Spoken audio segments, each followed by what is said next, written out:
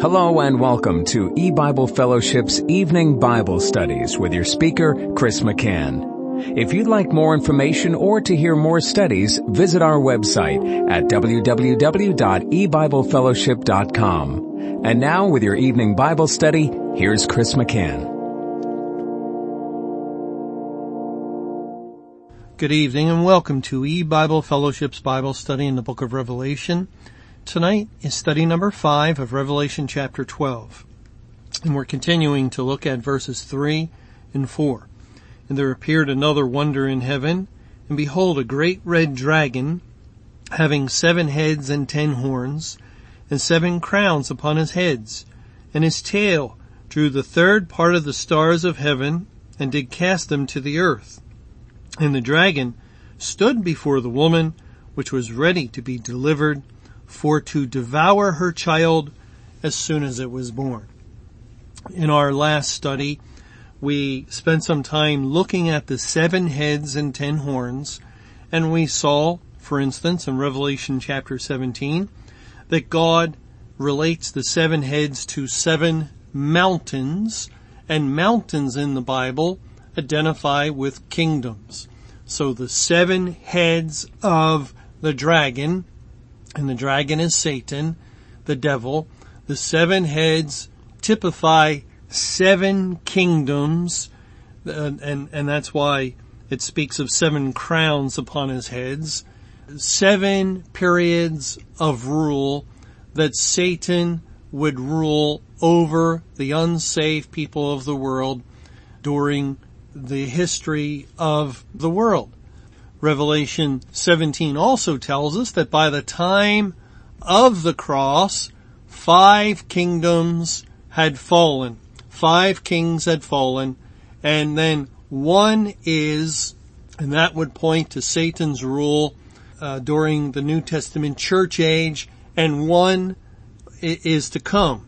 That would be that final 7th rule of Satan during the Great Tribulation period, a little season of time in which he would rule to a far greater degree than he had ever done previously.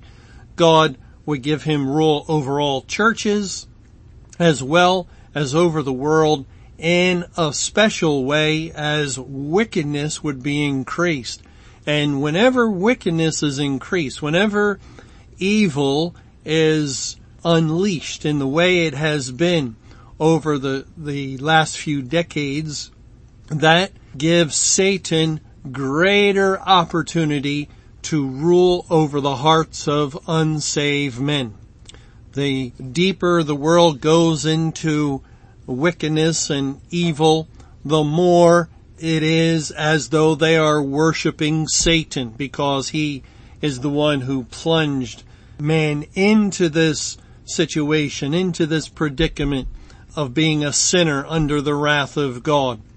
And in sinning and believing the lie of Satan over what God had said back in the Garden of Eden, mankind gave his allegiance to the devil, and he has been doing that ever since.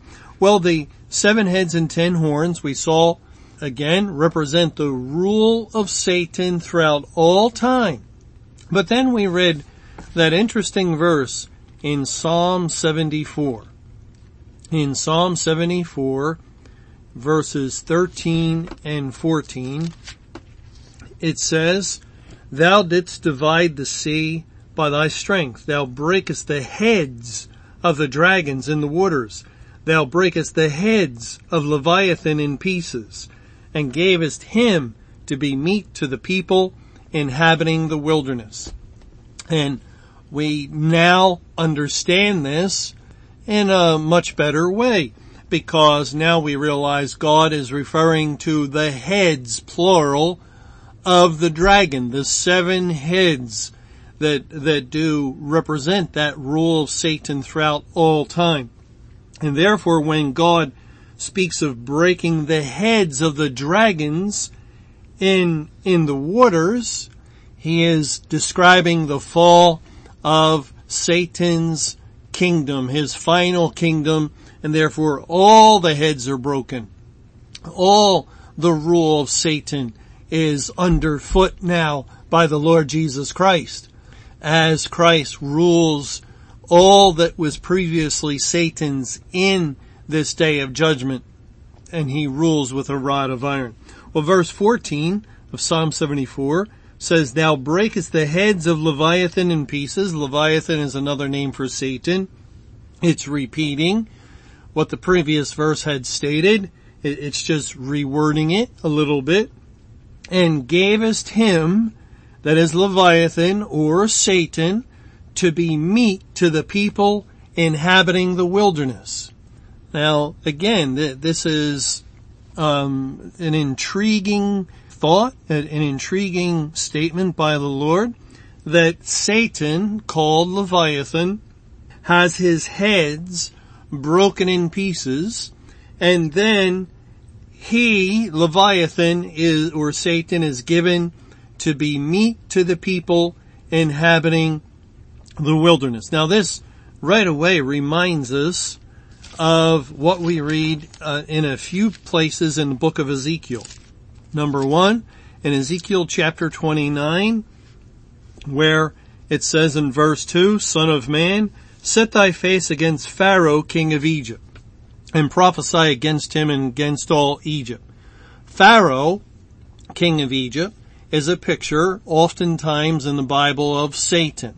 And then that's confirmed in verse 3. Speak and say, Thus saith the Lord Jehovah, Behold, I am against thee, Pharaoh, king of Egypt, the great dragon that lieth in the midst of his rivers, which has said, My river is mine own, and I have made it for myself. So Pharaoh is called the great dragon. Remember, that's the very same language we started with in Revelation 12 verse 3. Behold, a great red dragon having 7 heads and 10 horns. So we're on safe ground, understanding Pharaoh is a picture of Satan, the dragon, the great dragon. And then it says in verse 4 of Ezekiel 29, But I will put hooks in thy jaws, and I will cause the fish of thy rivers to stick unto thy scales, and I will bring thee up out of the midst of thy rivers, and all the fish of thy rivers shall stick unto thy scales, and I will leave thee thrown into the wilderness, thee and all the fish of thy rivers. Thou shalt fall upon the open fields, thou shalt not be brought together nor gathered. I have given thee for meat to the beasts of the field, and to the fowls of the heaven. Now that is very similar to Psalm 74:14. Leviathan's heads are broken in pieces and given for meat to the people inhabiting the wilderness. Just as Pharaoh, the great dragon, is brought up out of his river and thrown into the wilderness in the open field, and he's given for meat to the beasts of the field and to the fowls of the heaven.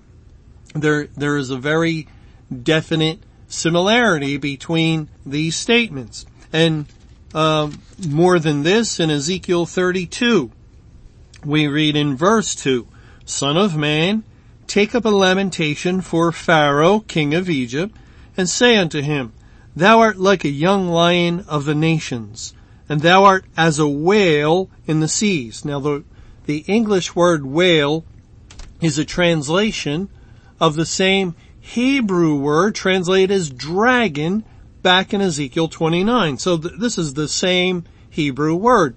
It could say, Thou art as a dragon in the seas, and that would be proper. That's correct. And again, it's saying the same thing of Pharaoh. He's a picture of Satan. He's the dragon in the sea. And then it goes on in the middle of verse 2, And thou camest forth with thy rivers, and troublest the waters with thy feet, and foulest their rivers. Thus saith the Lord Jehovah, I will therefore spread out my net over thee, with a company of many people, and they shall bring thee up in my net.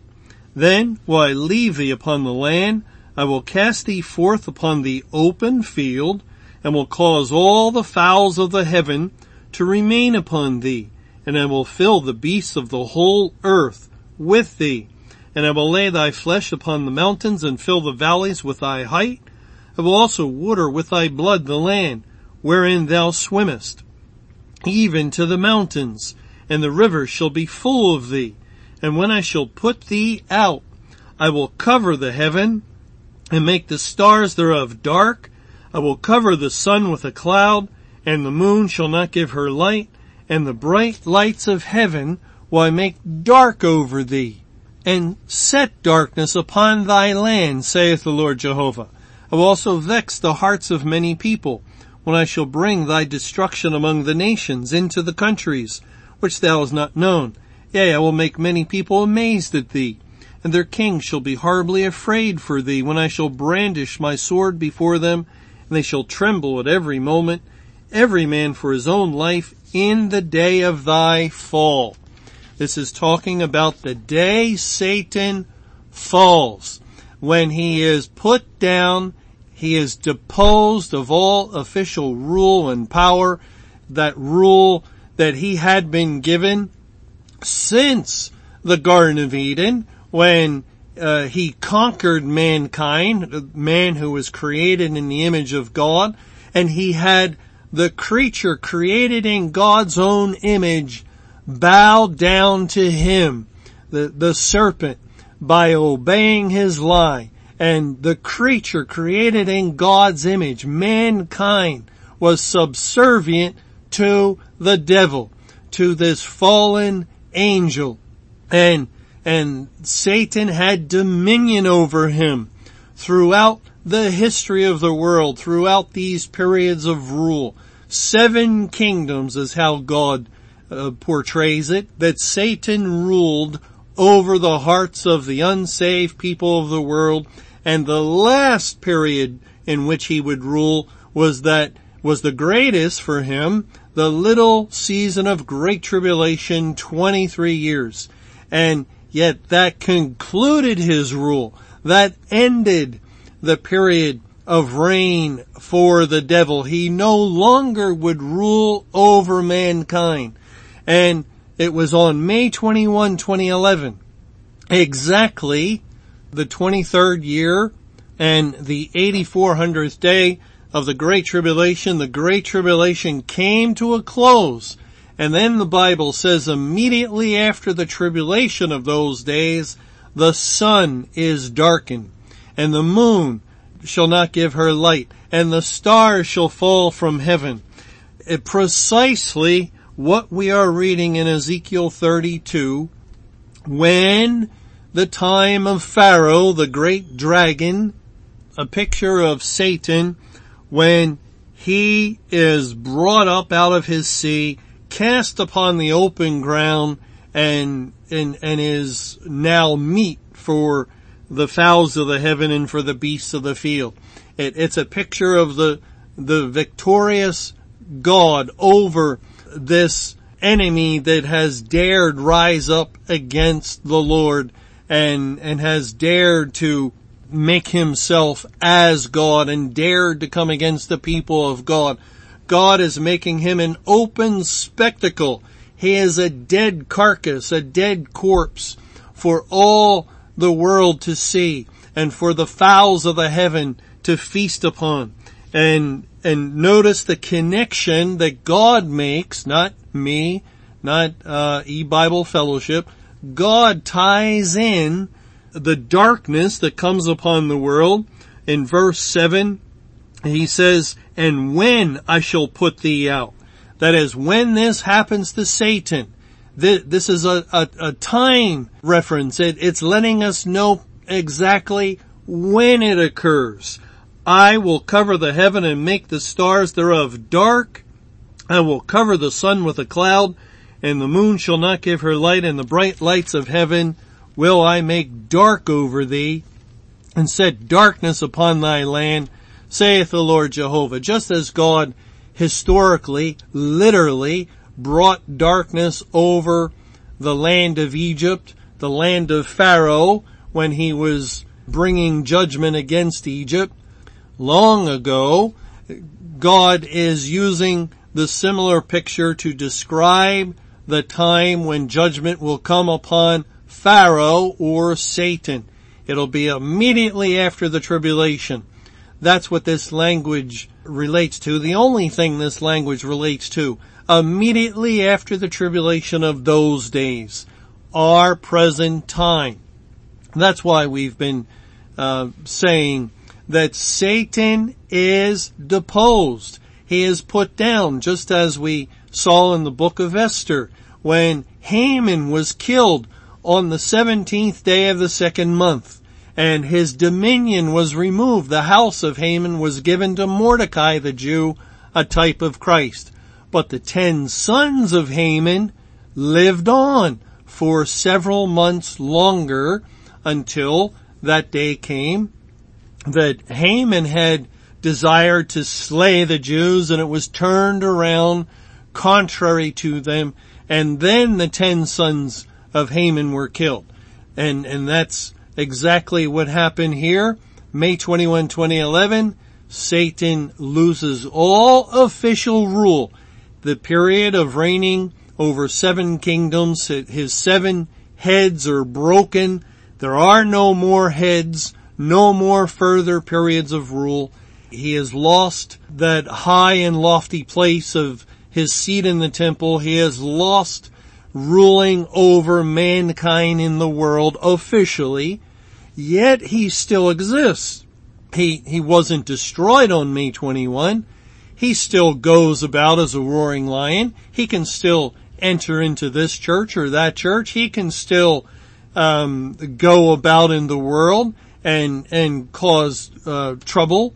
He can still do those things. But on the last day of judgment, then, like the 10 sons of Haman were destroyed at that time, so Satan will finally be destroyed then. And once again, notice the 10 sons of Haman and how that fits in with the 10 horns that we've read about of the dragon. He had 7 heads and 10 horns. Well, let's go to another place in Ezekiel. In Ezekiel 39, beginning in Ezekiel 38, God speaks of Gog and Magog, and we find discussion of Gog and Magog here in Ezekiel and in Revelation chapter 20, and that's it, as far as specifically being referred to as Gog and Magog. There's nowhere else in the Bible. And in Revelation 20, Gog and Magog has to do with Satan's assault against the churches and the congregations. Specifically, we know definitely, because it says in Revelation 20 verse 7, and when the 1,000 years are expired, Satan shall be loosed out of his prison, and shall go out to deceive the nations which are in the 4 quarters of the earth, Gog and Magog, to gather them together to battle, the number of whom is as the sand of the sea. And they went up on the breadth of the earth, and compassed the camp of the saints about, and the beloved city, and fire came down from God out of heaven and devoured them. Well, there, Gog and Magog are related to the loosing of Satan. And when Satan comes against the church, the camp of the saints, it's like Gog and Magog coming against what we read historically here, the people of Israel. And so it pictures that last rule of Satan, which again occurred during the Great Tribulation. Gog and Magog are really an example of the greatness, the final greatness of Satan's power during his last period of rule in this world. And so they're a massive army, and of course Satan and his forces, his emissaries, are massive when we consider the entire church was given over to him, and the corporate church numbers about 2 billion. And then we look at all those given over to sin and Satan in the world. It's just a mind-boggling number of people that were under the power and control of Satan at the period of the Great Tribulation. And yet Satan is defeated. Gog and Magog are destroyed in the day of God's wrath. You can read about that in Ezekiel 38. And then God says in Ezekiel chapter 39 and verse 1, "Therefore, thou son of man, prophesy against Gog, and say, Thus saith the Lord Jehovah, Behold, I am against thee, O Gog, the chief prince of Meshech and Tubal. And I will turn thee back and leave but the sixth part of thee, and will cause thee to come up from the north parts, and will bring thee upon the mountains of Israel. And I will smite thy bow out of thy left hand, and will cause thine arrows to fall out of thy right hand. Thou shalt fall upon the mountains of Israel, thou and all thy bands, and the people that is with thee. I will give thee unto the ravenous birds of every sort, and to the beasts of the field to be devoured. Thou shalt fall upon the open field, for I have spoken it, saith the Lord Jehovah." And also verse 6, "And I will send a fire on Magog, and among them that dwell carelessly in the isles, and they shall know that I am Jehovah." Now that reminds us of what we read in Isaiah 24, when God says in verse 15, "Wherefore glorify ye Jehovah in the fires, even the name of Jehovah God of Israel in the isles of the sea." The fires is synonymous with the isles of the sea, and the isles are a reference to the continents, because each continent is an island, a huge island, but basically each continent is an island. And God just sums up the earth, the world, by referring to it as the isles. And so he will send a fire on Magog, and among them that dwell carelessly in the isles, in the world, and they shall know that I am Jehovah. Again, Judgment Day has come. God has lit a spiritual fire. He has put down Satan, and here is the very same language of Ezekiel 29 and Ezekiel 32 concerning Pharaoh, where Gog and Magog are given unto the birds, the ravenous birds of every sort, and to the beasts of the field. And they have fallen in the open field. God is putting this on public display. And all of this relates to the heads of the dragons, the heads of Leviathan being broken in pieces. And if we go back to Psalm 74, in verse 14, "Thou breakest the heads of Leviathan in pieces, and gavest him to be meat to the people inhabiting the wilderness." And that, of course, reminds us of the people of Israel that came out of Egypt, and they inhabited the wilderness. But actually, the word wilderness here is not the typical word for wilderness. It's a Hebrew word, 6728 in Strong's Concordance, that's found only 6 times in the Old Testament. Once here, and then in some very key places. We find this same word translated not as wilderness, but as wild beasts of the desert in 3 places. In Isaiah 13 and verse 19, it says, "And Babylon, the glory of the kingdoms, the beauty of the Chaldees' excellency, shall be as when God overthrew Sodom and Gomorrah. It shall never be inhabited, neither shall it be dwelt in from generation to generation. Neither shall the Arabian pitch tent there, neither shall the shepherds make their fold there. But wild beasts of the desert shall lie there, and their houses shall be full of doleful creatures, and owls shall dwell there, and satyrs shall dance there." The whole phrase, wild beasts of the desert, is a translation of the one Hebrew word translated as wilderness in Psalm 74:14. And it's not only here in Isaiah 34. Just as Isaiah 13 is a chapter describing Judgment Day, well, if you were to pick out another chapter in the book of Isaiah that also described Judgment Day, you would quickly think of Isaiah 34. And in Isaiah 34, and you could go back to verse 8 that speaks of the day of Jehovah's vengeance, and verse 10 it shall not be quenched night or day, and so forth. It's clearly language of the final judgment of this world. And then God, in describing what comes in this judgment, what is the wrath of God really all about? He says in verse 14, the wild beasts of the desert shall also meet with the wild beasts of the island. The wild beasts of the desert is a translation of that same Hebrew word. And they'll meet with the wild beasts of the island, and the satyr shall cry to his fellow, the screech owl also shall rest there and find for herself a place of rest, and so forth. It's ugly language. And then verse 15 says, there shall the great owl make her nest and lay and hatch and gather under her shadow. There shall the vultures also be gathered, everyone with her mate. Remember how Satan is put out to the open field, and the fowls of the heaven feed upon him. Gog and Magog, which is Satan and the unsaved, are also laying in the open field meat for the fowls of the heaven. And so this word, translated as wilderness, leads us to Judgment Day, the time at the end of the Great Tribulation when Satan is overcome, when he is beaten by the Lord Jesus Christ and his kingdom. Now just one last place.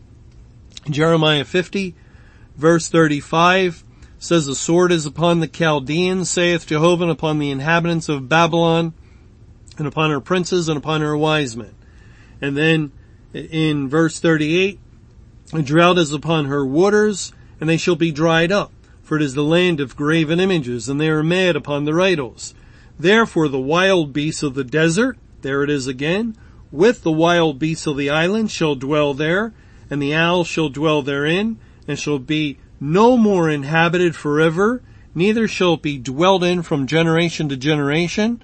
As God overthrew Sodom and Gomorrah, and the neighbor cities thereof, saith Jehovah, so shall no man abide there, neither shall any son of man dwell therein. And that's what God means when he speaks of a desolate place that is not inhabited. He means not inhabited by Christ.